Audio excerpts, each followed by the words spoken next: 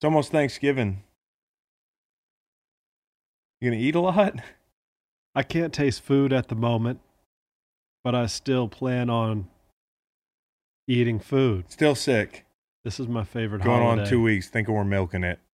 Does it sound like it? Sound like I'm in a tunnel. I can sound that way too. Thanks for being here though for the pod. Yeah. I know you're underpaid. Yeah. Doing me a favor. You're a good friend. Thank you.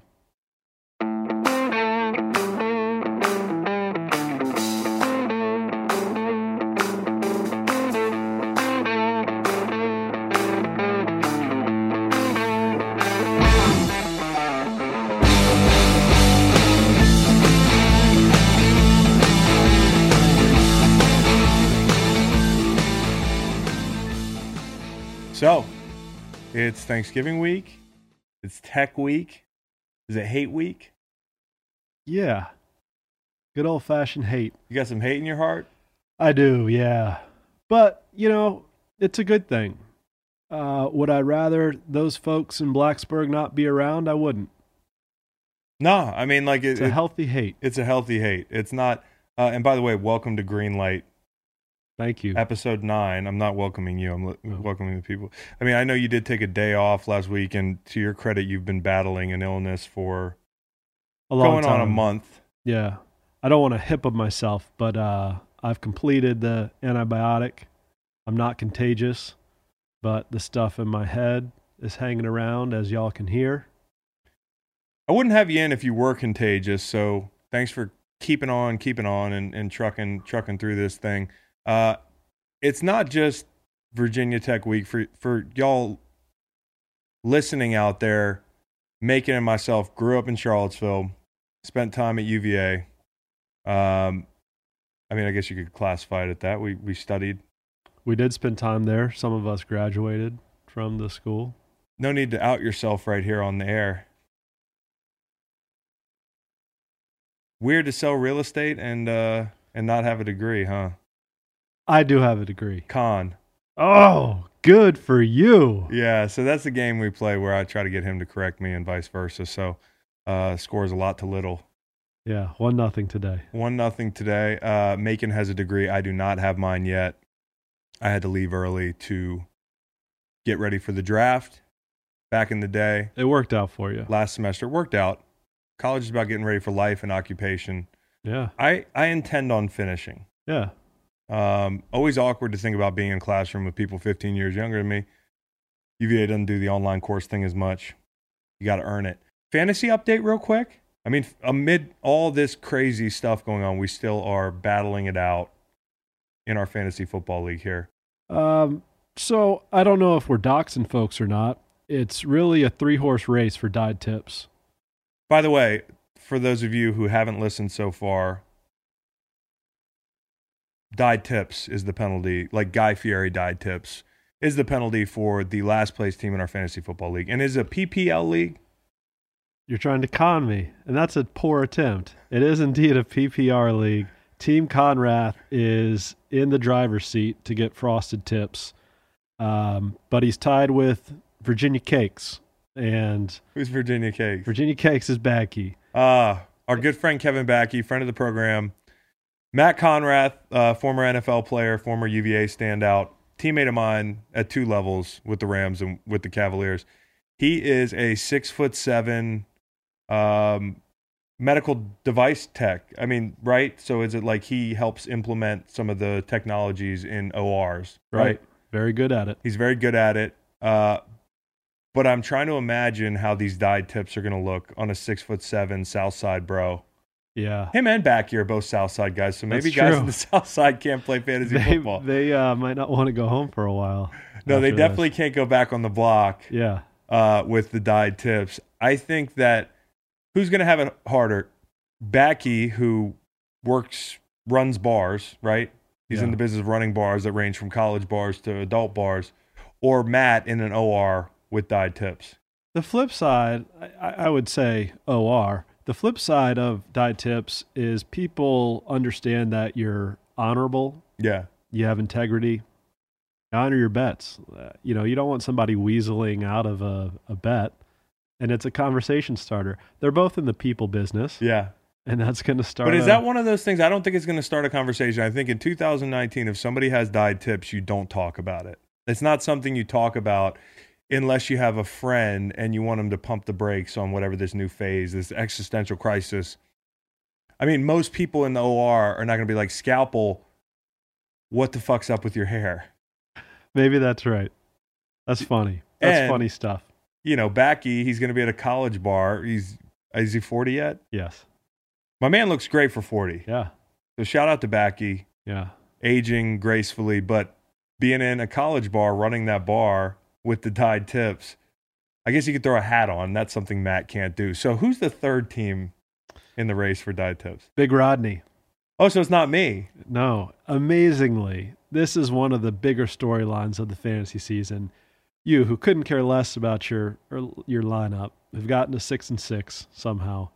This is the final week of our regular season, and It ends this week? Yeah. So I'm not going to have dyed tips. You cannot make the playoffs, and you cannot have dyed tips. So who do I play this week? Me. Do I help you? Do I hurt you? You could knock me out of the playoffs, and I think you will, actually. I think you will. You're playing great. Your team's playing great. Jameis has a Especially good my matchup. bench. Yeah. I left 100 points on the bench. On the other side of things, gambling, though, has been going well. Yeah, really well. It's amazing the way things just – it's almost like there's a pattern here. It goes really bad, then it goes really good. And I know it'll go really bad again. Shout out to Fitzpatrick this weekend for backdoor covering half of a teaser for me on his birthday in improbable fashion. If it were legal, I would buy him a nice thing with the money he won me as a gift. I'll wait till he retires. That's not illegal? I don't think it is. It's probably like some... Not an amateur. Yeah, but if I'm rewarding him for winning me a bet with the money I won the bet... I think that's legal. I'm going to send him some beard oil. Yeah, do it. He's a good dude, by the way. Also this weekend, there was Gronk. Yeah. Took the nation by storm, sitting next to my dad. Now, your dad, when he rolls into work on Sunday mornings, does he look at a rack of clothes and like maybe he could pick the black mock turtleneck with the black blazer and he instead goes for the three-piece deal? I don't think the mock neck is in my dad's arsenal anymore. He's a big fan of the bold plaids. Yeah. And the sneakers. Yeah. Listen, every year, huge box of Skechers for myself, Waylon, etc. Waylon has light-up Skechers, which are still very cool. And good for your back. Good for your back, good arch support, Skechers wide fit. I don't think the mock turtle should be in Gronk's arsenal either. I would like to delete it from Gronk's arsenal, but I think this is what it's all about. It's about trial and error with my guy. Yeah. I saw somebody with that famous, still shot that was going around the internet, and they were memeing it, right? The best one I saw was that he is opening the world's first CrossFit funeral home. Like, where do people get this?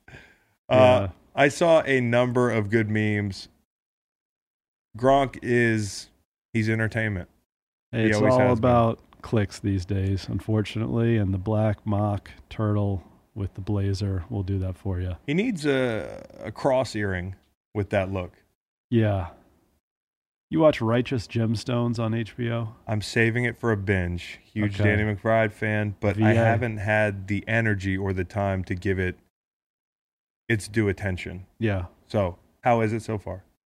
It's good. It's mostly good. Okay. It's mostly very good. There's a character in there named Keith. Gronk's got a little bit of a Keith vibe. With the F? Keith. No shit. Yeah. Okay, I look forward to seeing Gronk on Righteous Gemstones. Also this weekend, Cleveland and the Jets, both 3-game win streaks, I think. Am I correct?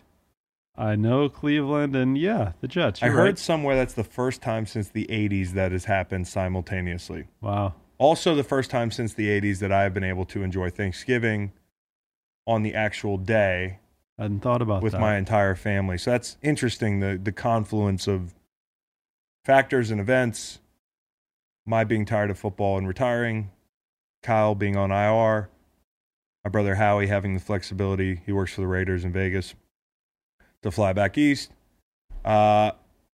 They're both bringing their lovely girlfriends. It's going to be a lovely day at the Long household.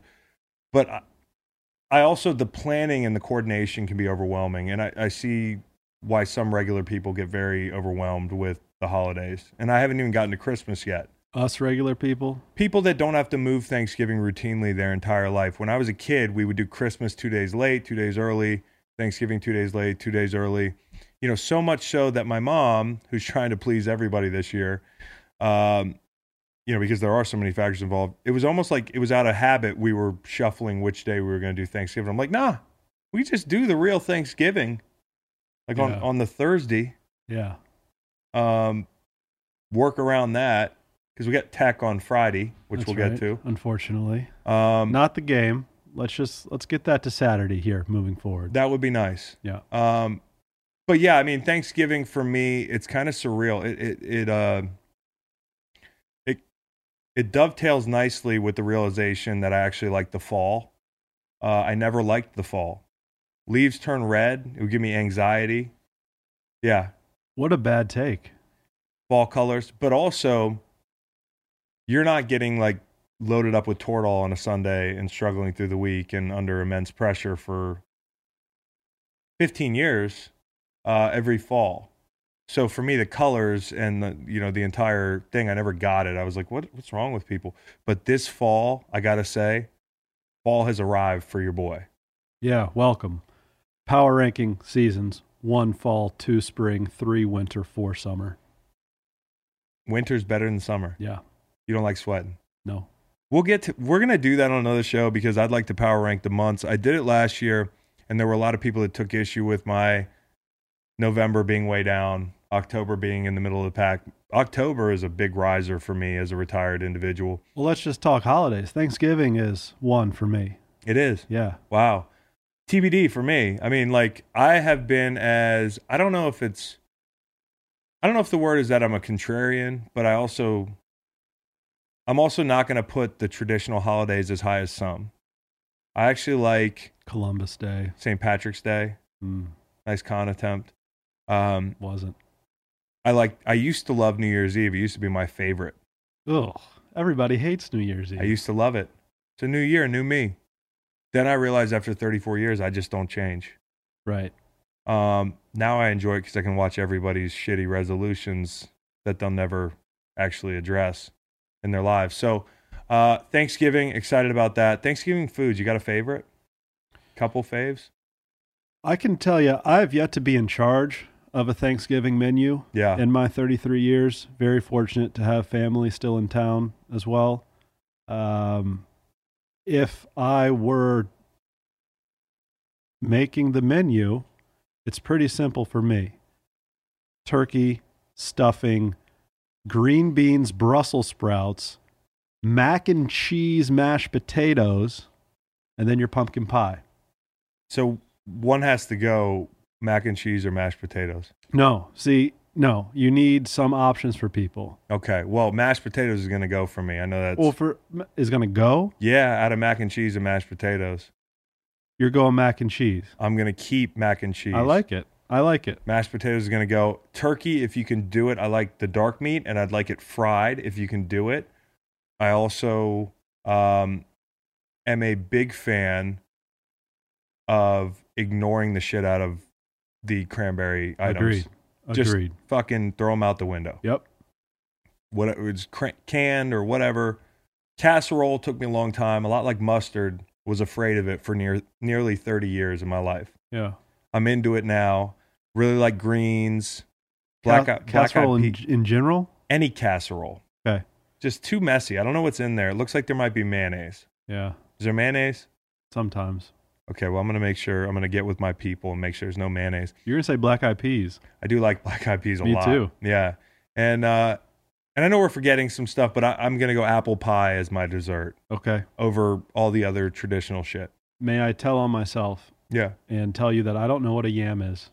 A yam is a sweet potato, essentially, right? Cowboy Reed. And why wouldn't you say just sweet potato? I don't know. I usually say sweet potatoes. I'm not a sweet potato person. Yeah. And I don't know what a yam is. I know they can be candied. Yeah, they can be candied. And candied is nice, but in general, candied yams are going to be one of the biggest perpetrators of the itis. You just can't move after the meal. Another thing is, like, during Thanksgiving with so many people around, I feel like I'm in a constant struggle to just escape. And that's holidays in general. Like, if there's a nice room that I can quietly go in and act like I'm doing something else for a while, just lay there, maybe look at my phone, I'm going to do it. Yeah. But you haven't had these Thanksgivings, Christmases I have not with yet. the entire clan. I have not yet. I am just applying my logic for social situations in general to Thanksgiving, Christmas. So we'll see. Turkey Bowl, though, the football games, I did them when I was a kid. Did you do them? Yes. Did you ever get injured? I don't think so. Surprising. I was probably sick. You were probably on the 15-day DL with a common cold. Do people get injured in Turkey Bowl games? I think so, but it's your minor contusion. I don't think there are many broken. Man, I got to say, if you blow your knee out in the Turkey Bowl, that's going to be a rough 6 to 8 months. Yeah. Woo. What position would you play? Me, receiver. Yeah. Or quarterback. No. I've seen you throw a ball. Receiver. I'm pretty good. I make good decisions. I'm more of a game manager. You really do. You look like a person, how do I put this, who has never thrown a ball before. Gotcha. When you throw a ball. So the next segment is Jeff Fisher used to do a cool thing. He used to send all the rookies out, and we truly love this. It's not going to sound as funny as it is because that's how stories go, but he'd send all the rookies out to get turkeys on Thanksgiving, go to Wegmans or whatever in St. Louis. I don't think did they have Wegmans? I don't know. We'd set up a camera, and the rookies were supposed to come back, say what they're thankful for, really serious stuff, what the turkey's about, etc. Well, it turns out that they had to basically open it in front of the team and reveal the turkeys they got for our big post-Thanksgiving practice meal, which is basically a bunch of turkey in a training room next to the cuticle scissors and people getting their ankles taped. Yeah. Like, pretty disgusting. But the turkey was always good, so shout out to the trainers for the Rams who used to do it. Yeah, marinated in Toradol, ibuprofen, right next to the Parabath wax that you dip your hand into. It makes you feel better. So all these particles are all over the turkey. It was still good, but moral of the story is they weren't turkeys that these guys went to get. They went and got big blocks of ice, and they had no idea. So you can imagine the embarrassment when these cats on camera revealed that they went and got some ice. What's the problem? You didn't check it, you didn't ask, etc. Anyways, Todd Gurley called me this week. They're still doing it. So Jeff Fisher, some of his draft picks still there. Certainly somebody who continues to influence my life, funny stories, pranks, etc. He was the best with that. And the LA Rams are now still doing Jeff Fisher pranks, and I love it. I want to talk unis this week. We've got rivalry weekend. Yeah. And you love unis. I love unis. One key thing with unis, though, is it takes two to be watchable for me. Like, there's some games I can't watch, some I can. I mentioned a red team with an off-red team, like a Arkansas, Texas A&M, can't do it, especially indoors. So I want to rank the uniform combos that we'll be seeing this weekend in rivalry weekend. I'll go first, okay? Okay. We're going to go, and I know you have your list prep, but we'll go 5-1, and then we'll throw in a combo you can't do. I just can't watch it, and a combo that is a sleeper that just missed the cut. Okay, so my number 5 here. You want me to call first? Yeah. All right. You got something on the mic. That's one. No, I didn't. Con. Golly. All right, go. Okay, so this is the Civil War. For those of you watching out there that can't, this is Oregon State.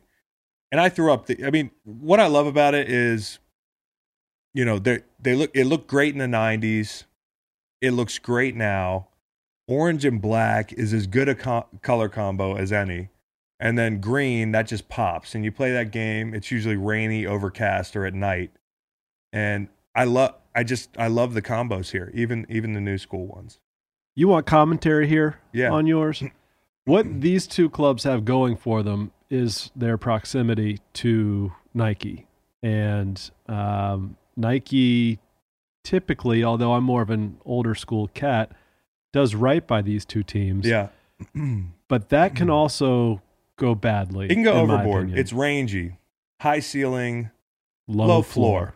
4, I have Stanford Notre Dame, kind of the opposite here. Right. These are two very traditional programs. I prefer Notre Dame in white jerseys in general. I think it really pops. The helmets are beautiful at night, and Stanford in the red tops with the white helmets. It's just very classic. And you'll get that this week. They're playing on the farm. Beautiful. And that's not quite USC Stanford. That would be, but we're talking about games this week. USC Notre Dame. USC Notre Dame is beautiful. It's up there, period, as far as combinations are. And we can do that another day. But 3 this weekend is Iowa, Nebraska for me. And this is exactly how I like it. White top Iowa in Nebraska. Although Nebraska, the leg thing, what are you calling that? Stripe? Yeah, I'm calling that a stripe, pal. It's an Indiana looking stripe. Yeah. It's a little bit Hoosiers basketball looking, but the classic helmets, the piping, right? Yeah. That's what we call the shoulder stuff. Or do you call it? No, that's not piping. Those are shoulder stripes. So that's what I like. That's my bronze medalist this weekend. Number 2, I think, is one that we both share. This is one of the most underrated, and it was almost number 1. I think that number 1 is getting a little bit of a bias because it's so renowned, but we'll get to that in a second. Number 2 for me is NC State, UNC. At night, can't beat it. Throw any color combination out there. I hate to say that about UNC, but they're not a threat. Beautiful, beautiful uniforms. And NC State, I mean, the pairing, the blue and the red, Carolina blue, that true red. And an underrated rivalry in terms of hatred. Yeah, they really don't like each other, do they? They really don't. And I was raised to not like the University of North Carolina and everything that comes with it, including those colors. And I've come around. I'm with you. Yeah, it's beautiful. It's simple red and blue at night. It's gorgeous. And here's a game that would look beautiful any time of day and is iconic. And I know it's a little chalky, but here it is at 1, Michigan, Ohio State. I prefer it, I believe, in Columbus. Wrong, but we'll get to that. I mean, Michigan's uniforms are beautiful. I mean, they really are, especially the all whites for me. And in Ohio State, I don't think they have a combination I don't like. Even their alternates I like. They don't do a lot I don't like. This is an iconic game and an easy one to watch. I wish it were played on grass. That's my big gripe. Here's one I can't do. Good helmet matchup there. Good helmet matchup. 2 classics. This bullshit right here. This is a picture of Oklahoma in all white playing in Stillwater against Oklahoma State. Bedlam, as they call it. And Oklahoma State is wearing, this is how you fuck orange and black up. I mean, I don't know how you do it, but they do it. And the Big 12, I think, is in general, and which uniform by conference are the worst? I think the Big 12 has a lot of piss poor uniforms that are leaving a lot on the table. I also think this stadium that I don't know the name of. Probably T. Boone Pickens. Boone Pickens, right. It's disgusting. Yeah. I mean, it looks like they shot the program there. Yeah. I mean, like the brick field house in the end zone doesn't even look like it's shoddy brickwork. It's not even nice brick. It looks like, does the Big 12 have the worst stadiums in college football? Maybe Baylor. Ugh. Baylor's disgusting. Yeah. They've got like native grasses growing right outside a chain link fence. That's like the end zone. Yeah. They have like Kansas City Royals baseball stadium concourse bullshit going on. It's gross. Speaking of alternates, that OU alternate I really do like when they bring in the cream. The cream. Yeah. But what we have just shown, listeners, please go to Chalk Media YouTube channel. I nearly got that out clean. Yeah, you almost got it out clean.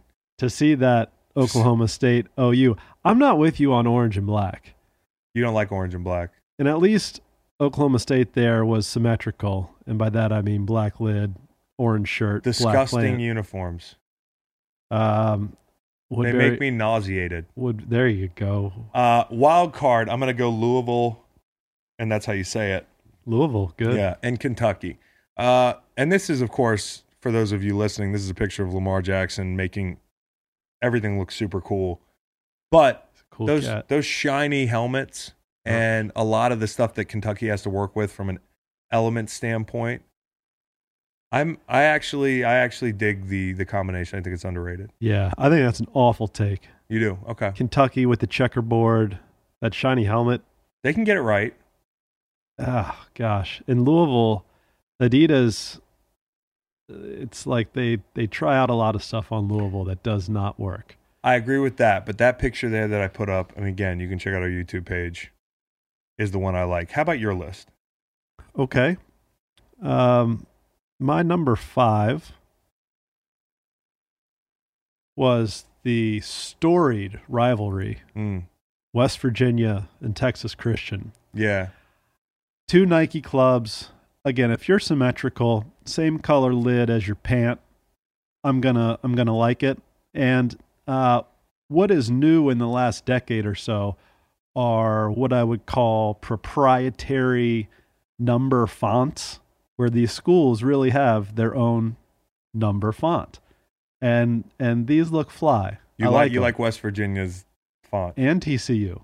And TCU can get fun with their helmets and put the red stripe, which is supposed to be blood coming out of their horned frogs can shoot blood or some crazy nonsense. No, look it up. That's a good. I don't think that is that a rivalry. They just do this. What That's they, like yeah. their thing, bro. What have like they played? The little creepy hand. 6 times. It's just a creepy hand. My number 4 is one that's been mentioned, Ohio State, Michigan, but I think this uni combo needs to be played in the big house. I think that blue Michigan uni is awesome. And I'm not a big red guy. Red needs to be an accent for me. And I think Ohio State with that silver helmet, silver pant, that looks great.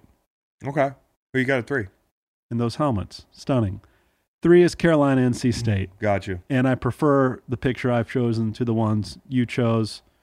We got Mr. Wolf there on the helmet for Love State. Love that. Yep. And Carolina symmetrical. Not a big fan of the pant there. Whose? The NC State pant. It's not the best. And can you describe it for the people listening? Yeah, I sure will. That's a red pant, white stripe with the S logo, with the little N and the little C incorporated into the S. NC State cannot decide on a logo. They change every couple years between those two. Number 2, also mentioned, Notre Dame, Stanford. I'm going with the Navy Notre Dame uni here. And those all whites for Stanford. I mean, less is always more when it comes to unis. That's as clean as it can be. For those spotters and radio booths out there, I know you're going to struggle without the shoulder or sleeve number for Stanford, but it's just so clean. Both of them are clean, looking great. You can't lose there. My choice was better, but you can't lose. Okay, Con. My number 1 is not being played this week, but it's Army and Navy. And Stolen Valor. And this is... Oh, my God. We get it. You love the troops. This is, I think, the 2017 uni combo, Army in all white, Navy in all blue. That's just stunning. Nike and Under Armour going all out for these 2 schools to get them something fancy every year. Do you have any rebuttal to this choice? No, I love the choice. I don't appreciate you appealing to our patriotism and one-upping me. I think the best uniform combo is camouflage. How about that?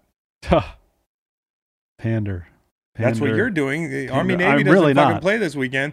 By the way, though, I love they always play outside on grass. Yeah. And the pageantry, the people at the games. I mean, like, people in uniforms jumping up and down, like dressed the same. It's a one-of-a-kind spectacle. You're saying pageantry is, you take issue with that. No, I'm wondering if that was a con attempt. Aren't they playing in Philly these days? Yeah, they're playing Philly. Is that on grass? Yeah. The Link? Yeah. You ever seen a game at the Link? Some friend you are.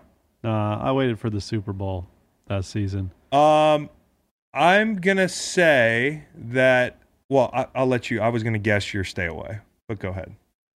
My stay away is that awful Oregon State matchup that you mentioned earlier. No, that's not the best here for people listening. That's neon pants on, is that DeAnthony Thomas or something? Could be. Green top and just a busy helmet.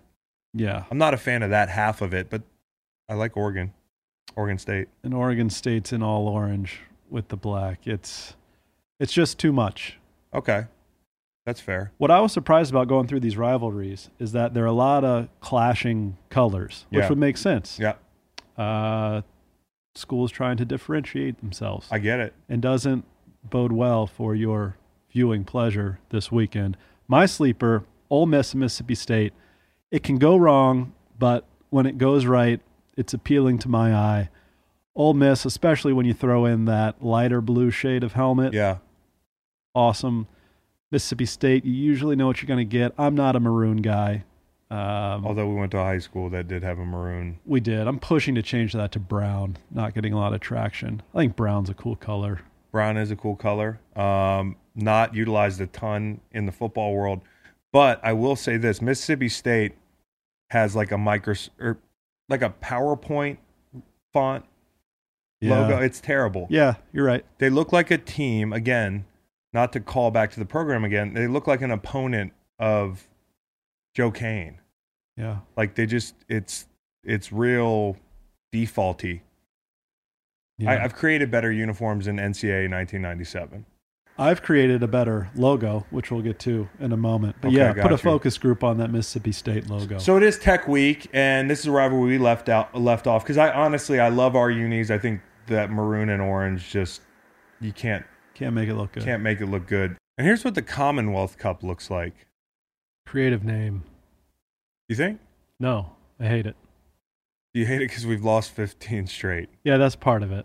But there are some really cool rivalry names. Commonwealth Cup is not one of them. Maybe by set. Do you have a good rivalry name? Not yet. Good question. Paul Bunyan Axe, that's a cool thing to win. Even Apple Cup. Apple Cup, yeah.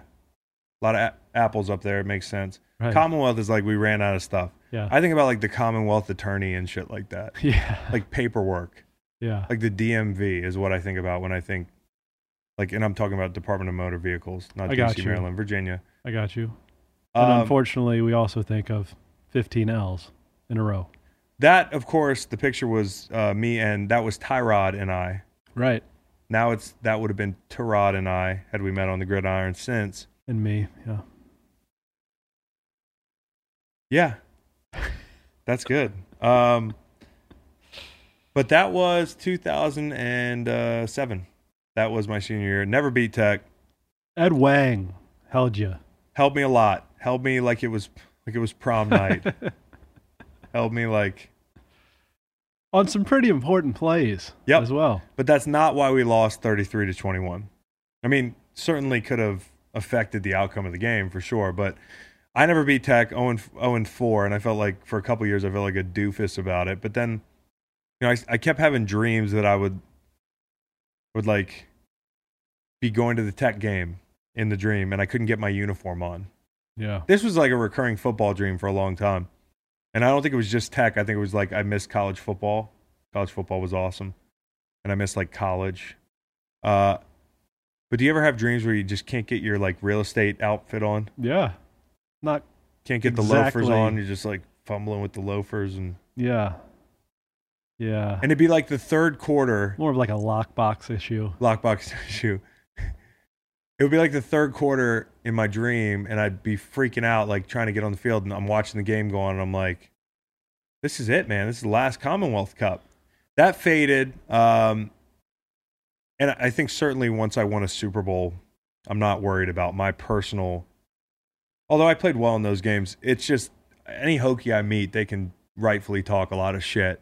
Yeah. And it's not like I hate all the, like, listen, I have respect for a lot of cats that went to school there.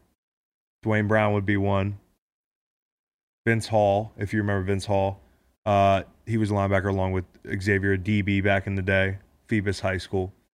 Vince Hall played with me for the Rams as rookies. We were there. We were rookies together. And then we played against each other on other ends of it.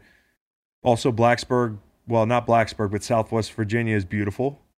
Yeah, not Blacksburg. Architecture sucks. Yep. Cinder block, castle-looking prison-ass space ass campus. Fucking hay bale outside of prison looking ass campus. And Virginia's won 27 NCAA national championships. Yeah. Virginia Polytechnic Institute and State University has won 0. That's true. Although they have, I'm not trying to, this isn't a con. Did they win in wrestling recently? They had a individual medalist or whatever they do. Yeah, they had a Bass Fisher take home a title too, recognized by the NC2A. Well, maybe this will all change by Saturday and you like the Commonwealth Cup, but we don't love the uniforms because the maroon and orange ruins everything. Yeah. Also, fan of Bud Foster. Respect him. I also respected Beamer. Found myself at a lot of banquet tables with him and was like, I don't know what to do with this guy. Frank Beamer's fine. Shane Beamer is not. I do not like Bud Foster. Respect, okay. But you respect him. He's a good coordinator. Bud Foster looks like a guy you could have a beer with. You know what, Bud, you're not a friend of the program, but once you hang up your ugly maroon and orange stuff, we'd love to have you here to drink a Pilsner. Would you drink a Pilsner with Bud? Nah. I'll drink a Pilsner with Bud. They always play hard on defense, but that stops this week. We are gonna retake the mental edge in this state. Black Friday, high noon, ABC, Hoos and Hokies for the right to play Clemson in the ACC championship game. It's a big one. It is a big one. 2003 events. That's the last time we beat them.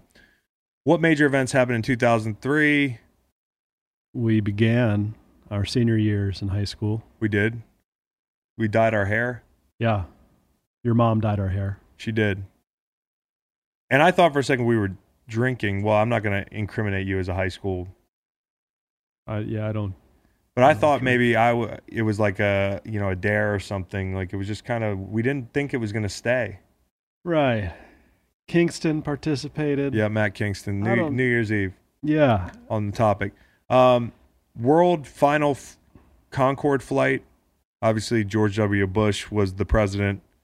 Do you remember who won the NBA Finals in 2003? No. Do you? I don't. I think it was, my God. Is this real? The Spurs and the Nets? Huh. Like Keith Van Horn and shit? Richard Jefferson? Whew. 2003 Super Bowl. No idea. That was... The Bucks beating the Raiders feels like the 80s to me. I know, man. It's been a long time. Well, you're going to be in the booth, right? I'll be in the booth, in the press box at Scott Stadium. What's your nervousness level going to be Friday morning? Friday morning, I'll be excited. I'll have the playlist going. I'll be on the field acting like I'm important. Yeah. I'm not.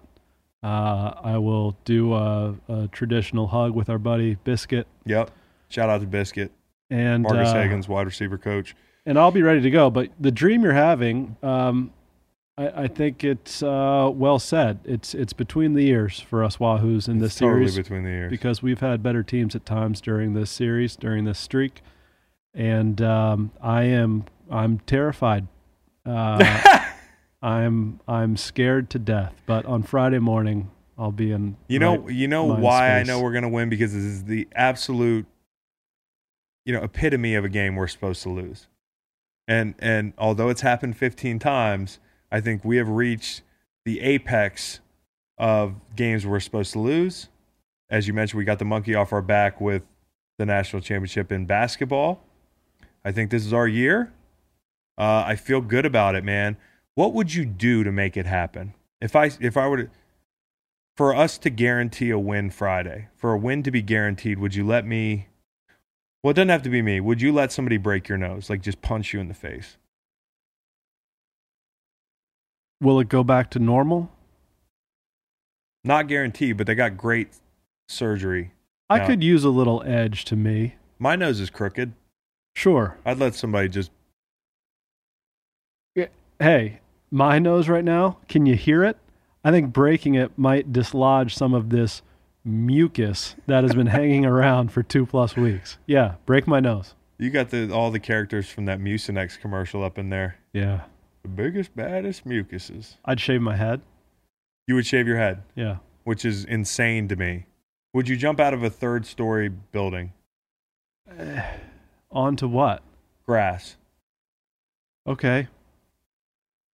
We are in a 3rd-story building. But the thing is, like, it doesn't fucking matter if we actually do any of this, but this is hypothetical. Okay, yeah, I'd do that too. Would you drink milk only for a week, no water? Yeah. Supposedly it hydrates you. Yeah. Would you drink it for a month? Yes. 6 months? Yes. Would you get a tattoo? Huh. No. No? Mm-mm. That's fucking weird. And I'm not anti-tattoo. Yeah, I mean, well, would you eat? Oh, I have a food one for you. Okay. But you haven't done any. What are you talking about? You can cue some up to me. See how bad I want it. Okay. You're never allowed to grow a beard again. Got to keep the beard. So you would take 16 in a row, potentially more. Well, because, listen, we could win it the 16th time, 17th time. Not guaranteed. I look kind of busted without a beard. Okay. I start looking like some sort of soft-ass supporting actor in like a sitcom in the 90s without a beard. Take away your phone privileges for a month. Fuck yeah, I'd love that. I'd love it. The rest of us would too. Would you...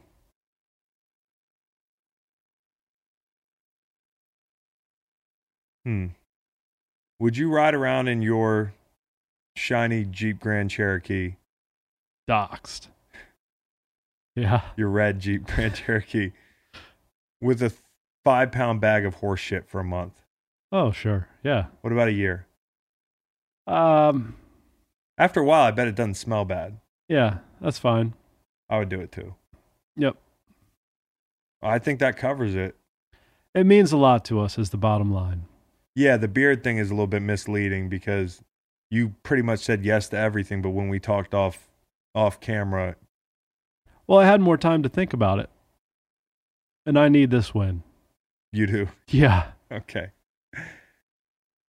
Well, that's tech. So we'll see. Go Hoos. Go Hoos. Wahoo wah.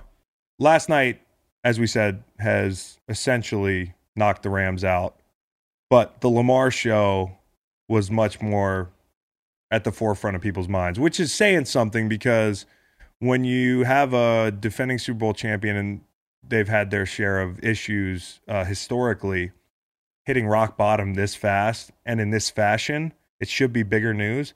But I think most people came out of the game talking about Lamar, not the negative. It was awesome. It was amazing. I said last night, I joked it was the easiest football's ever looked. And I really mean that. Of course, I had some guys like, well, recency bias, that whole thing, and not to drop that twice. And no, dude, it's not something I tweet every week. So I've never tweeted this before. There were some tweets I liked last night on the game. Can we pull the one up from? Pull. Have you ever thought about spending less time on Twitter? Yeah, for sure.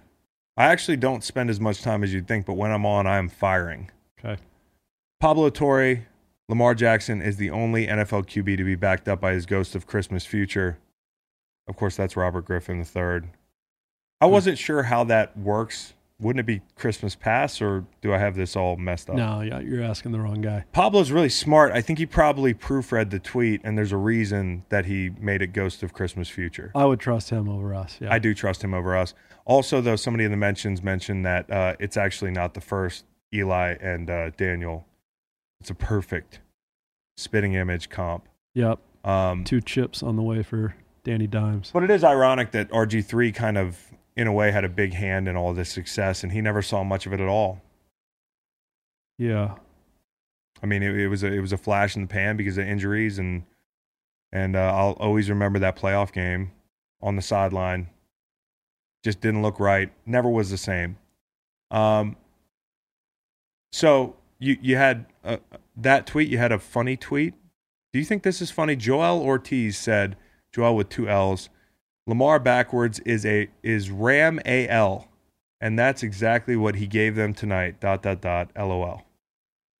Yeah, that's funny. You think it's funny? Yeah, but when you say it, it doesn't quite make perfect sense. It's Ram space A space capital L. Gave them a loss. It's just... That's wordplay. I saw where my man was going. Doesn't get better than wordplay. No, it doesn't. And then the same one, the third tweet was Sam Monson. Lamar was passed up for Baltimore's third best tight end in the draft. Yeah. And that's an interesting conversation that people don't have enough, in that, we give a lot of credit for Newsom's last draft, etc. And Newsom did a great job. Lot has been yielded positively from that draft, but if you knew Lamar was going to be this good, don't you just draft him first? Maybe so. Or you have such great intel that you know when you're going to be able to get him. I don't know, man. I just don't buy that. Last night was like, I was sitting there watching and I'm thinking to myself, like, this is like the best concert I've ever been at. I just sat there smiling at the TV. It was something to behold. And not just Lamar. No. I mean, Mark Ingram was over 7 yards a tote, hitting the hole hard. When he ran over Eric Weddle, and he was just running angry the whole day, and I love it. I love it because I've always really liked Mark, and to see him, I thought for a second when he left New Orleans, I was like, damn, dude, you're not going to get a ring now. Like, it's going to be, I think you deserve one, because he's been one of the more underappreciated players in the league for a long time. Got lost in the shuffle down there. I also knew it would be a great signing for Baltimore, but I didn't know it would be this impactful. Booger stole the show last night, as he usually does. General observation that hit me last night was, it's kind of an epiphany. If you get the Monday night job offered to you, is it not the biggest possibly terrible thing disguised as an opportunity in sports? Like, you think that Monday night job, no brainer, get in the booth. You got a lot to lose. I know there's the money side of it, but you have to be willing to step in the booth and be universally critiqued and hated. Yeah. No matter who you are. Jason Witten went to the booth for a year. He was like, fuck this, I'm going back to play football. Yep. I'm going to be out there in the rain in 38-degree weather in Foxborough dropping passes. Like, I'm already a Hall of Famer, but this booth shit, like, no thanks. Yeah. It's not a good, I don't know where you're going with this. It's not a good booth. It's not just Boog. I don't want to shit on Boog. Yeah. Joe Tess, by the way. Chill out, bro. Joe Tess, by the way, if I'm not paying attention, I think he's 60, and then they put him on, and the bro is like just older than us. Yeah. Like, his voice, he's got that, like, he's got the perfect voice, right? I don't know. It all grates on me. So I guess I'm looking at Booger and I'm like, these guys, I hope to God they never go name search themselves, because people personally, like, legitimately despise you if you're the color commentary guy on Monday Night Football. Well, Booger does. Booger's a blocker. Is he? Yeah. I actually was late to the Booger critique train. He wasn't bothersome for me. I do think sometimes he leaves some intel on the table. He told me last night, with under 2 minutes to go in a 45-6 game, that the Rams, when moving the ball, that it was a little too late.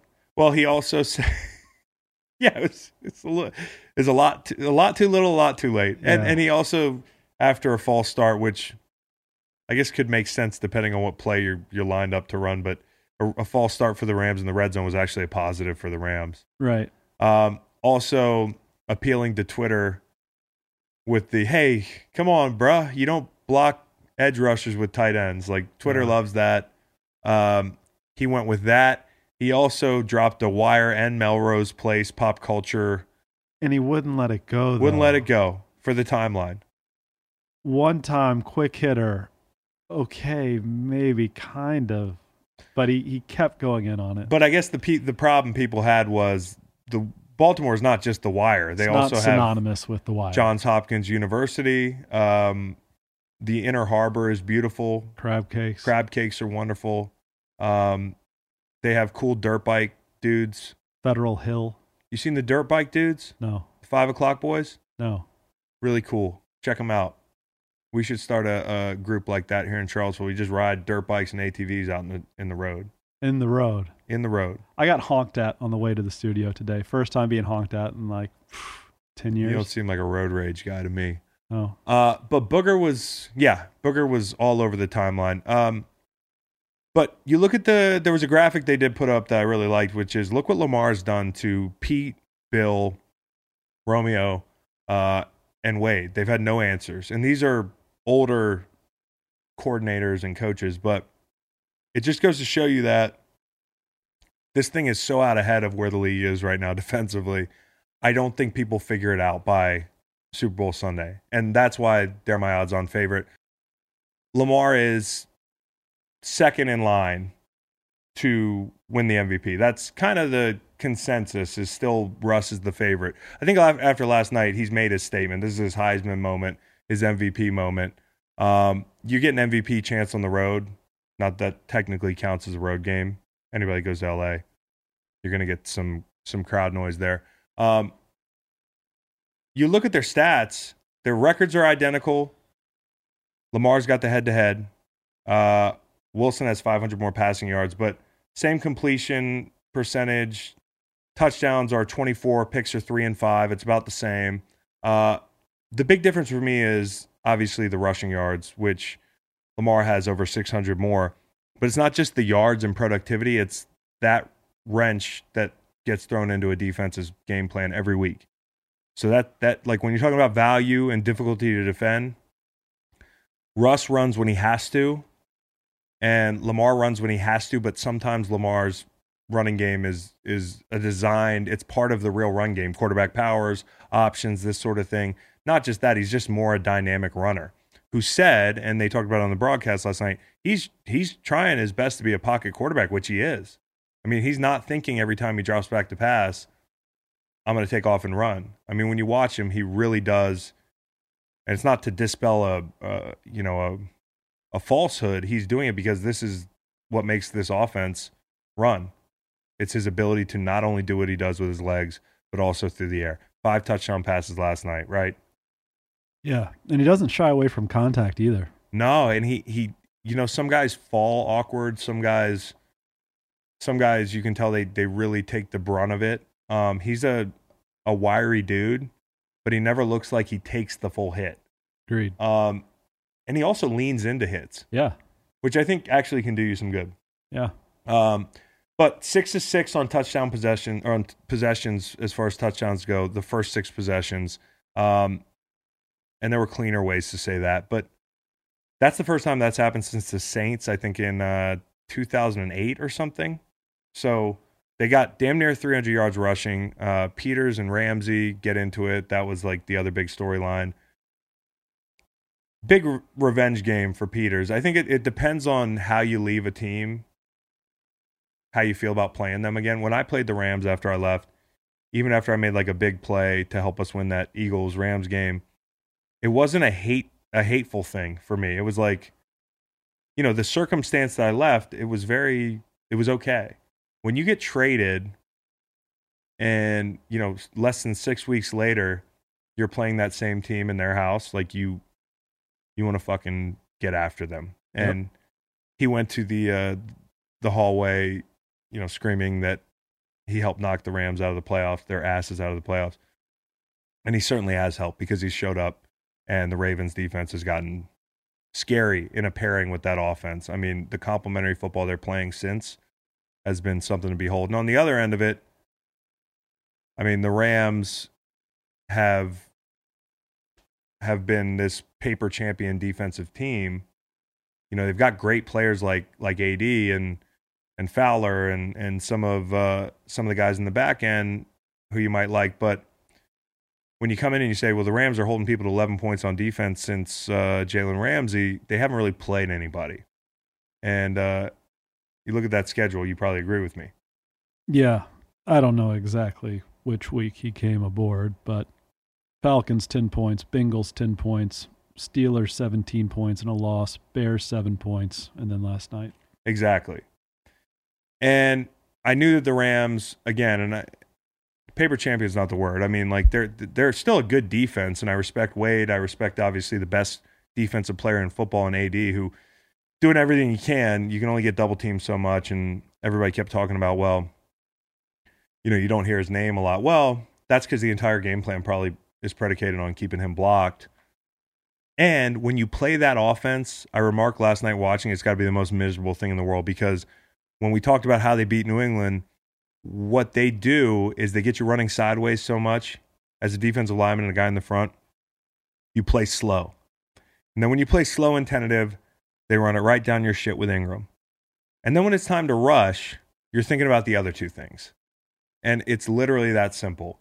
I mean, the variance in tempo, the way they control and dictate the terms of the game, man, it's something to see. And I only started watching them in full games the second half of the year. I watched one full game earlier in the year, but to see how he has grown within a year, developed from year to year, and then within the year, like, it's scary to think about what could be the progression for him. And they're innovative. Harbaugh, I said it before, he's a special teams coach, so he has no offensive or defensive lean. That speed and variance, I mentioned the commitment to analytics, going for it on fourth down. They have a analytics guy named Daniel Stern, not David Stern. Daniel. Ivy Leaguer. I hear that's a good education, but thinking about a program like Baltimore and how historically thought of as a defensive and physical football team they are, old school, right? Harbaugh has brought, along with Roman's innovation, which we talked about, coming into this game, I said, who's going to be the real innovator? It's Greg Roman, not McVay. Harbaugh has brought this analytical edge and this, like, I'm with the future edge to this very physical and built to beat you up team, and that's a deadly combination. Yeah. Quick hitter for you. San Francisco goes to Baltimore this coming week. Is the makeup of that defense better suited to slow down this attack? Are they going to like having the LA tape to look at? Well, I think what you have there is you've got a front that's fast and athletic across the board, but also I think what you have is really, really tight coverage across the board as well, and you're coached well in the back end. If they can play a little bit more zone than even usual, that's going to bode well. Who are you going to spy him with? I'm not sure. Quan Alexander would have been a really good piece to still have there going to this matchup. Baltimore's 4.5-point favorites. That's before they kicked off last night. And I thought about getting on them before. I know the line's probably going to go up now. But yeah, I mean, you talked about Greg Roman coming to this game. Sean McVay, who's kind of stagnated. The development of Jared Goff has actually regressed, and the offense has beyond stagnated. He's this bright young innovator. Roman's this guy that looks like a truck driver, but if you actually pay attention, he has orchestrated the highs career-wise in now four quarterbacks. You've got Alex Smith, who we mentioned earlier.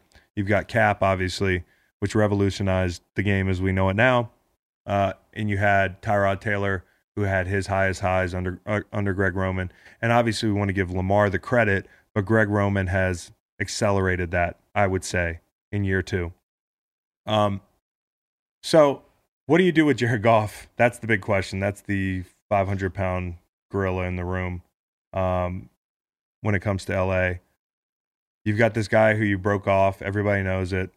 He's regressed within the same scheme, which is where I think is the issue. He's had stability, scheme. There's been some personnel issues that have lagged with him, but the regression within the same scheme bothers me.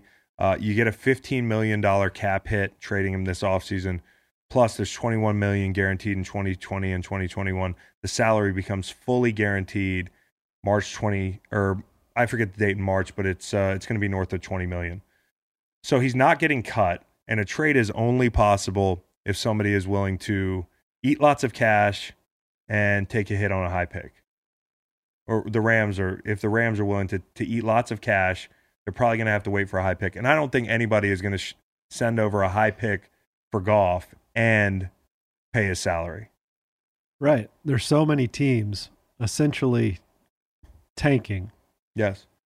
Not even for this year, but years in the future to try to hit on that quarterback. Right. And then you have teams with quarterbacks in place. It's going to be, is there any team out there that's close that thinks Goff is the one who will? I don't think there is. And I agree. I think this is totally unprecedented. I can't think of another situation where you're literally like stuck and everybody sees the writing on the wall. And I think most people think McVay is the brightest offensive mind, you know, of the young coaches in the game. And the older coaches aren't. I don't think any of the older coaches are going to take a stab at this. 32 TDs, 12 picks last year for Goff. Yep. 4,700 yards. Yep. This year, 11 TDs, 12 picks. He looks bad out there. Yeah, he does. And I think, you know, as I'll talk about it with other quarterbacks in a second, is you can't deny that there's a mental aspect of the noise. I mean, I think that at a certain point, quarterbacks who are struggling go off a ledge because of the noise as well, because it is a mental position. And another thing on them moving on from him or whatnot, which I don't think they can, McVay's never had his own quarterback in his short history. Kirk wasn't his guy. I don't know really what he was thinking or who made that call with Jared, but I don't think he's the guy. And I think McVay's certainly got to be sitting there like, man, I believe in myself. I know that I am this offensive genius, but I'm very stuck right now. And his career could hinge on this. You know, it's a big deal.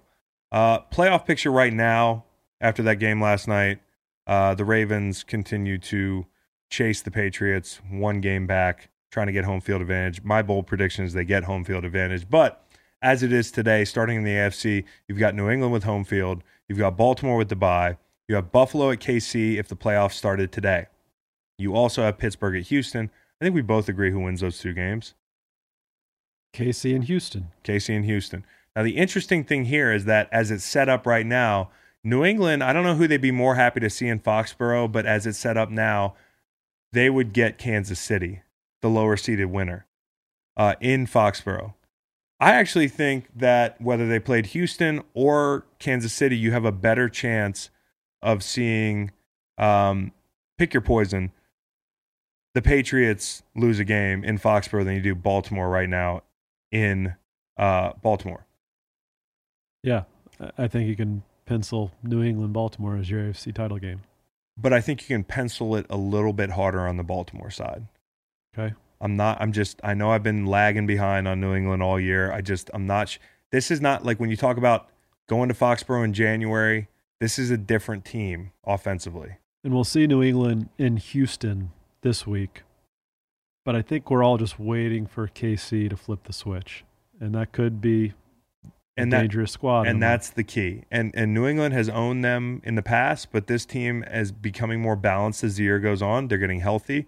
And again, if they're going to play their best football in December, that'll bode well for them going into New England in January. On the NFC side, you have San Francisco home field currently. New Orleans has a bye. Now, two games are really interesting here. The Seattle at Dallas and Minnesota at Green Bay, if it were to start today. I like Seattle, and I'm going to continue to hitch my wagon to my pro Kirk Cousins anti-Green Bay. Not anti-A-Rod, anti-Green Bay. I'm going to say that Seattle goes to Dallas and gets the win, and what the hell? Minnesota goes, runs the ball. How do I say it? Right up there, you know what, in Green Bay, and comes away with the win. I think that the interesting dynamic here is San Francisco is not going to want to see Seattle. No matter what happens game 2, I think Seattle beats them again. I think they're going to be keeping an eye on Seattle all year long to make sure that they don't leapfrog somebody and end up having to see them in that divisional round. As it stands right now, if New Orleans got the win, I think. If you're San Francisco, who would you rather see, Seattle or New Orleans?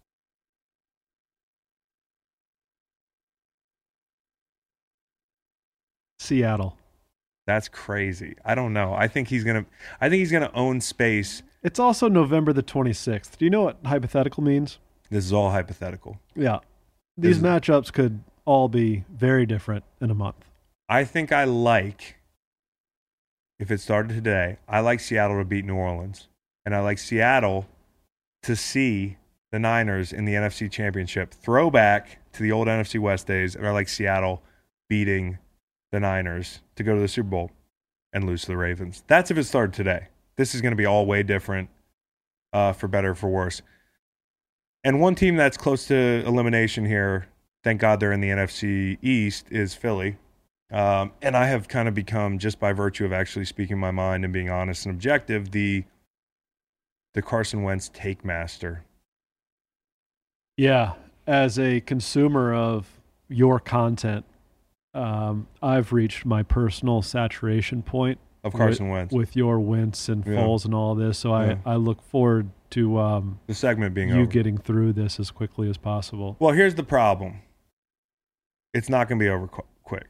Okay, we're gonna have to dive into this. I could maybe do a U-turn and blow my nose. So basically, it's funny. You don't know this story though. I had tweeted that Carson wasn't playing well just Sunday, as I would anybody that I'm live watching a game. I mean, like I said, hey, missed some guys in the flat, like whatever.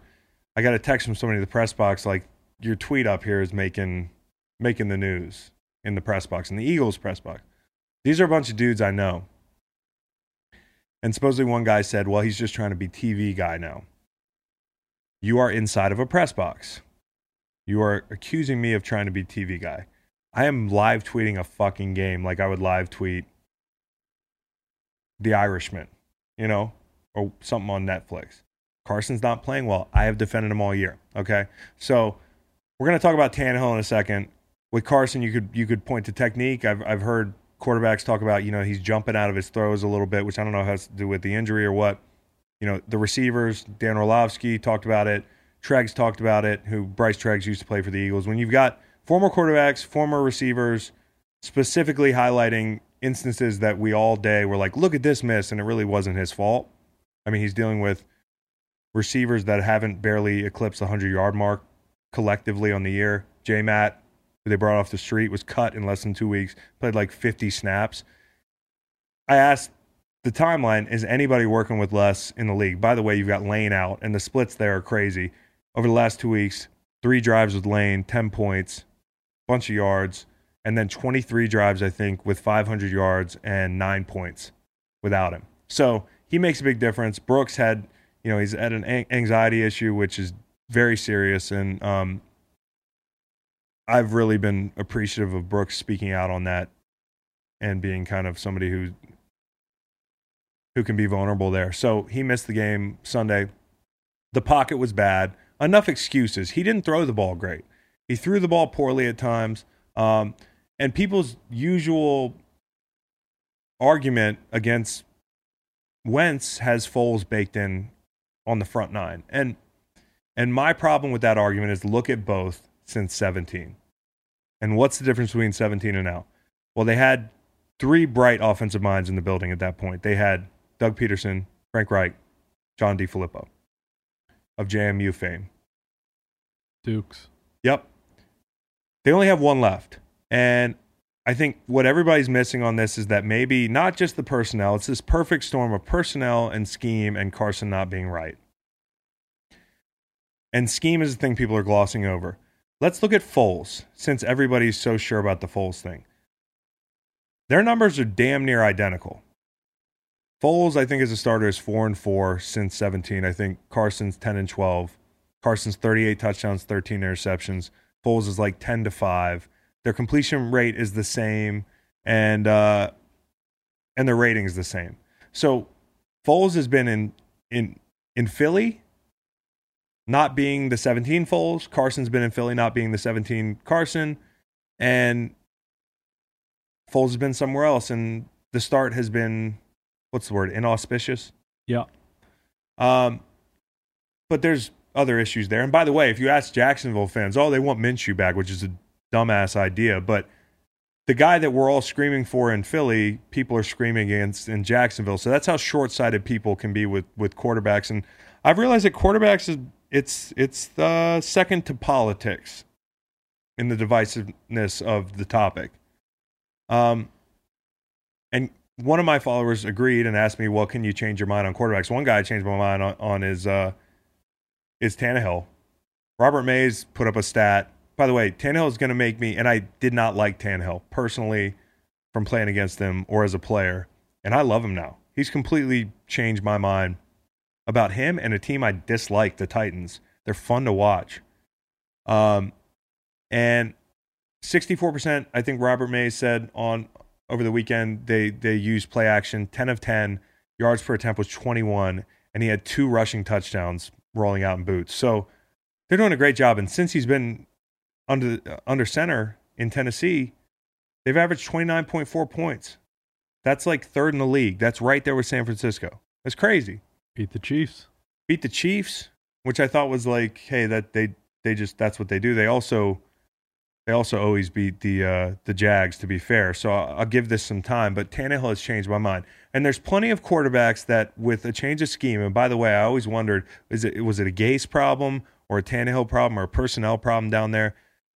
Well, the way Gase has got Darnold going right now with not a lot going on around him, I think Gase is looking okay, and so is Tannehill. So don't know what the deal was there in Miami. I think the scheme is better for Tennessee, and I think Darnold's got more upside that Gase can work with. But there's plenty of quarterbacks throughout history that have been dependent on scheme and situation. And don't misconstrue this. I'm not saying Brett Favre wouldn't have been great if he never left Atlanta. Well, the reason it didn't work in Atlanta was Glanville hated him, but you've got guys like Plunkett. Plunkett went 23 and 28 in New England. He went 11 and 5 in San Francisco. And then 78 and 79, he didn't play. He's, by the way, a Super Bowl champion, and according to my dad, should be in the Hall of Fame. I don't know your take, my take, but here's a guy who I'm compelled to think he should be in the Hall of Fame. Doug Williams was in Tampa, definitely not getting famous until he got to Washington, and that Super Bowl run. Phil Simms is one that's big, right? Giants fan here. Yep. Did you know that he was so bad at the beginning of his career? Not bad, but no, especially given I was like 2. Yeah, you were young, but I don't know if you were a historian or not. No, I did not realize the beginning. 7th round pick, right? Okay, so in 79, he comes out in the draft. He's 14 and 20 from 79 to 81. He misses 82, and then he's 33 and 15 from 84 to 86 and a Super Bowl MVP. Theismann, 4th round pick at Miami. I did not know. I knew he was in the CFL, but he was returning punts for a little bit. Phil Simms, 1st round pick. 1st round pick. 7th overall. 7th pick. Sorry, I misspoke. Yeah, okay, my bad. So Phil Simms, 1st round pick, big dip. I'm sure he had big expectations, and everybody's freaking out. But look what he comes out as. And Theismann, of course, another NFC's counterpart from the 70s and 80s. He was in the CFL. He's returning punts. He gets his first start in 76. Warren Moon was in the CFL for 6 years. Warren Moon, that had something to do with the color of his skin, I think, as much as anything. But Dan Fouts is the biggest example to me. Fouts is 5 years, no more than 5 wins at any point in those 5 years. And then Coryell shows up in 78, leads the league in passing for half a decade. Even Kurt Warner, right? Hall of Famer. And people that are young right now, they see him on TV and stuff. And even me, who played against him and grew up watching, Greatest Show on Turf, played in St. Louis, I didn't realize there were such peaks and valleys. I knew that, the story leading up, him not getting a start till 27 and whatnot, and not playing professionally to that point, but he had as many valleys as peaks even after that Super Bowl run with the Rams. He got a start in 98, as I said, at 27. From 99 to 2001, he was electric, right? 98 touchdowns, still 53 picks, but that was a lot of talent around him. And then 02 to 04, he started in 16 games in St. Louis and the Giants, by the way. Do you remember that? Yeah, gave way to Eli. Do you remember him being good in New York? Gave way to Eli. 10 touchdowns, 16 interceptions over that 3-year span. He didn't start a ton of games. Like I said, it was 16. Went 5-4. Yeah, I mean, that was a big dip. And if you consider somebody who was the center, well, he wasn't the centerpiece, but he was a big part of the greatest show on turf. That's a dip that probably in this day and age would be a lot more talked about in the age of 24-hour news cycle, Twitter.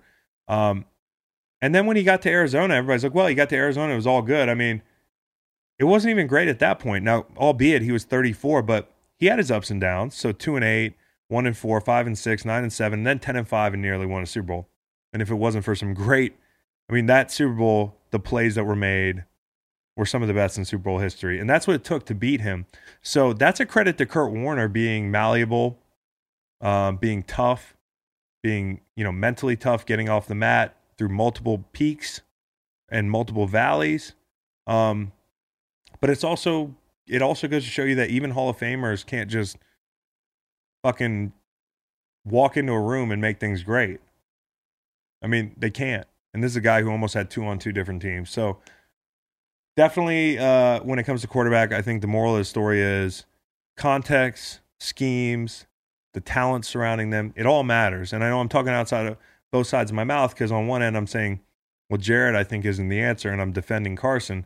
I think we know if we watch film that from a talent and just how you play the position standpoint, there is a difference between 2 players.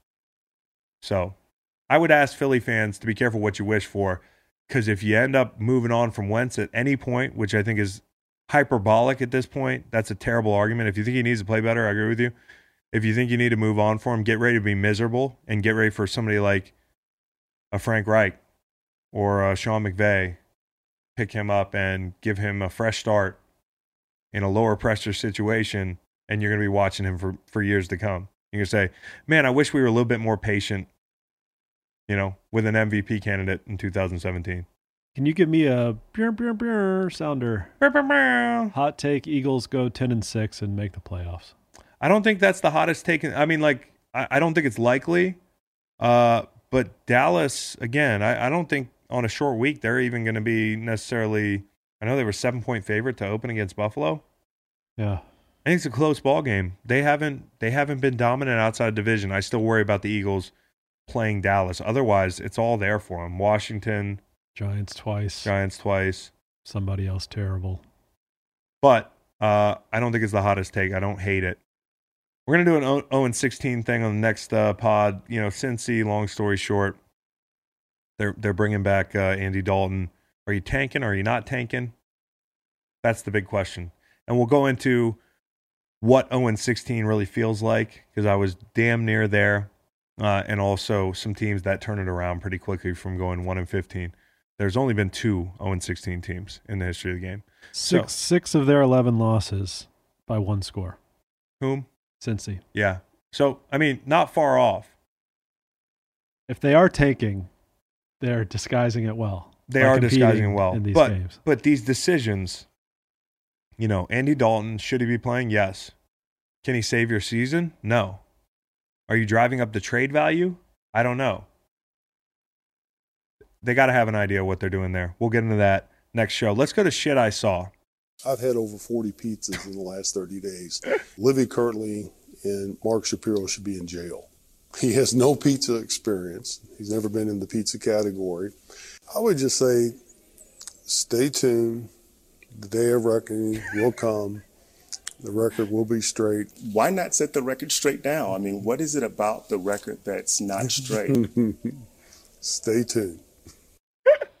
I don't know, bro. That's terrifying. It's terrifying. Why does he sound like the robot voice on like all the crime, the true crime story stuff? Where they shade somebody's face and then they give him the robot voice. He does. He sounds like a gravelly, like a Walmart Darth Vader. Why is he so sweaty and shiny?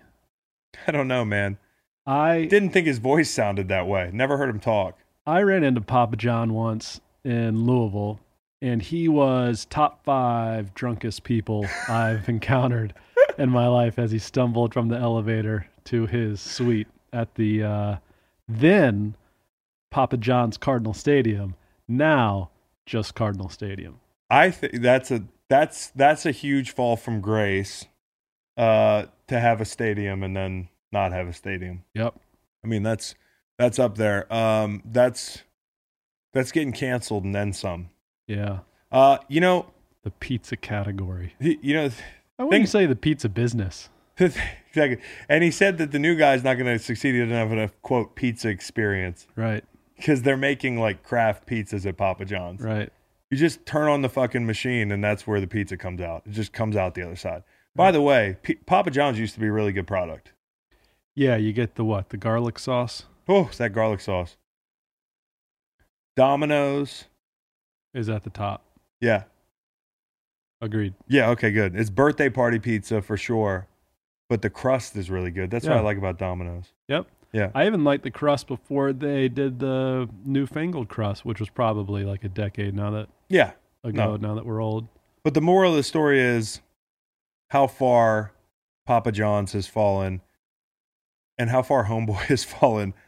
I mean, he's not looking good. And he said, I'm not sure why he said this. I'm not willing to investigate this interview in the context around it any further. He said he's eaten 30 pizzas in 40 days, or was it 40 pizzas in 30 days? 40 and 30. Jeez. These personal pizzas, bro. And are they Papa John's? Yeah, that's a good question. Probably not. He's got pizza experience, all right. There were also some... Who do you got? I don't know. Shout out Lampo. Yeah, shout out Lampo. Shout out Dr. Hose. Local business. Dr. Hose got great pizza. That guy, the Papa John's guy, who I don't know his name. I'm sure he's John. It's Schnatter. What do you think? What kind of beer do you think he drinks? Beer. Busch Light? For sure. Yeah. That's what you were going with too? Something like it. SoCo and lime shots. Buys the really fruity shots at the bar. You know, they're going to be like the ones that don't taste like lemon drops liquor. Correct. I think he buys a lot of those for people much younger than him at bars. How old do you think he is? Got to be. I mean, in Earth years, he's like probably 58. Papa John Schnatter is 58 years old. Nice guess. But I think he's probably feeling like he's about 86. Yeah. And I think he's like Joe Walsh. You know the song Life's Been Good to Me so far? If you look at those lyrics, I always pictured the Papa John's guy. That's how he's living his life. Outside of his means. Recklessly. Happy-go-lucky. He says, one little super fucking racist thing. It's fun to laugh because that's what should happen to you. Yes, if indeed. you say that word on a phone call. We also have basketball announcers, and I haven't filled you in on what this is, so you can take a listen and a watch. Jokic around the corner, sweeping hook shot is beautiful. Oh, we haven't seen that in a while. Good to see. A splendid Serbian hooker. Oh, wow. Wow. He said splendid as if we didn't assume that it, is there any other kind? Yeah. Yeah. I heard another one of those recently. You did? Yeah. Well, don't, because it could be the next one. Okay. Yeah, roll it. 2003, now part of the WAC, and they're trying to whack off Kentucky here in Rupp Arena. Nobody whacks off Kentucky at Rupp Arena. Except for Evansville. Yeah, but they couldn't whack them off. Yeah. Yeah, those are tough. This game's getting messy here in Rupp Arena. Yeah. I hear a lot of play-by-play in my It's like Kentucky shot their wad in the first half. Okay. I'll let you just roll with however many you have before I say something. This guy's really stroking it from behind the arc.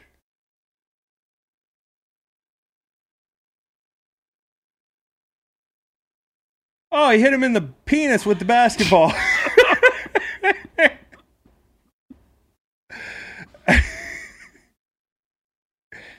Yeah. I can't think of anything else. I was a part of a broadcast when shot was released, and play-by-play announcer, who shall remain nameless, got caught between that hits the rim and that shot hits the rim, and it was that shit hits the rim. No, he didn't. And that shit hits the rim. No, I know exactly who it might be. Yeah, yes you do. Talk about a dox. Yeah. I That'll mean, happen. But that's different. That's not a misspeak. Yeah. It is, but it's... No, you're trying too hard. You got greedy. Whacking off. That's not even a term for asserting your Western Athletic Conference dominance. Right. You wouldn't say they're going to ACC them off. Yeah, no, it's like, Yeah. it's just literally you made whack a verb. Yeah. Oh, that's jacked up. Go no, it's It's jacked up. You teed yourself up there. Let's end the show. We're going to talk about an interview coming out on Fishbowl this coming weekend that involves our boy, Joey Buckets, Joe Harris. Yeah. Had to get a little NBA in season 1 of the Fishbowl. This week, by the way, you can check out Miles Teller, Hollywood actor, tall actor, Top Gun, Whiplash. Really cool dude, Philly sports fan. But Joe Harris is going to totally one-up Miles Teller. Dynamite interview. It's definitely more like for the NBA heads. Joe is very cerebral. Talk about analytics, that sort of thing. And Joe is a really smart guy in his own right. What's your Joe Harris take in Virginia basketball history? He was a part of that team that got their doors blown off 87-52 to Tennessee. Fell to 9-4 in that season in late December. That team finishes 37 after Joey takes a drive over to Coach Bennett's house and has a heart-to-heart. Turns it all around. Who's win the ACC title, get that first 1 seed, played that Sweet 16 game against Michigan State in the Garden when we celebrated your birthday. Joe's a Mount Rushmore guy for me. Yeah, for me, he's up there.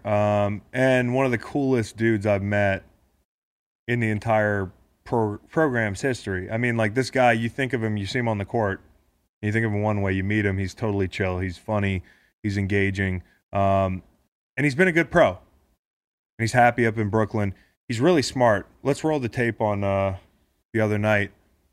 This Ball game. Ball game. Look at him.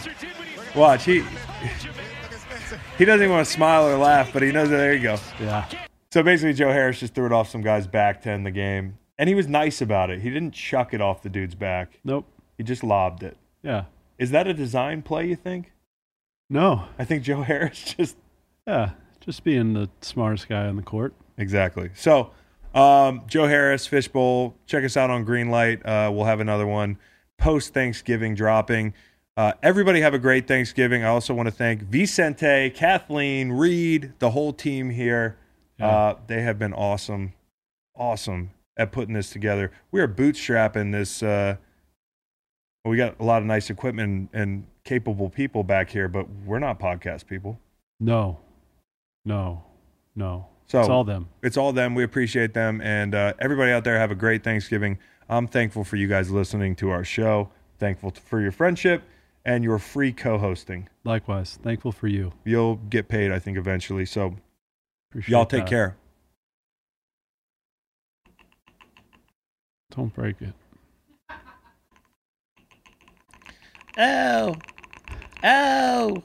you do so many things wrong. I'm so smart. I have a degree. Oh, yeah. I know real estate and sports. And you did a lot of shit wrong today. What? Oh, you're here. I don't have to use the bobblehead. What did I do wrong today? Can't believe we're actually rolling. I corrected you throughout this podcast, TV show, podcast, whatever this is. I did say I was 2 years old when Phil Simms came onto the scene. Yeah, you were pretty... I was -7. Yeah. Yeah. I do want to bring up something, though. We talked about uniforms in this podcast. I've been talking about the Virginia logo for a long time. If you're watching, on the right is the current logo. It really has to be on a Navy background to work. My proposal is to change the official logo to the one you see on the left. Same deal. Just put it in a Navy outline, and it works everywhere. And of course, we're talking about the V-Sabres here. The V-Sabres, the best logo in sports. It just needs to be enhanced. I've talked to our wonderful athletic director, Mrs. Carla Williams. Shout out to Carla Williams, by the way. Yep. Jim Booz, I trust, is on the case. Todd Goodale. Yeah. That's my correction. Make the best logo in sports a little better by adding the beautiful navy to our orange. I actually agree with you, and we have contentious moments on the uniform front all the time, but we agree. Yeah. And there's nothing else. Well, you said plenty wrong, but I think it was corrected in the show. Okay. Phil Simms, 7th round pick. Eat some food on Thanksgiving and, Can't taste it. All right, well, that's our show. Peace.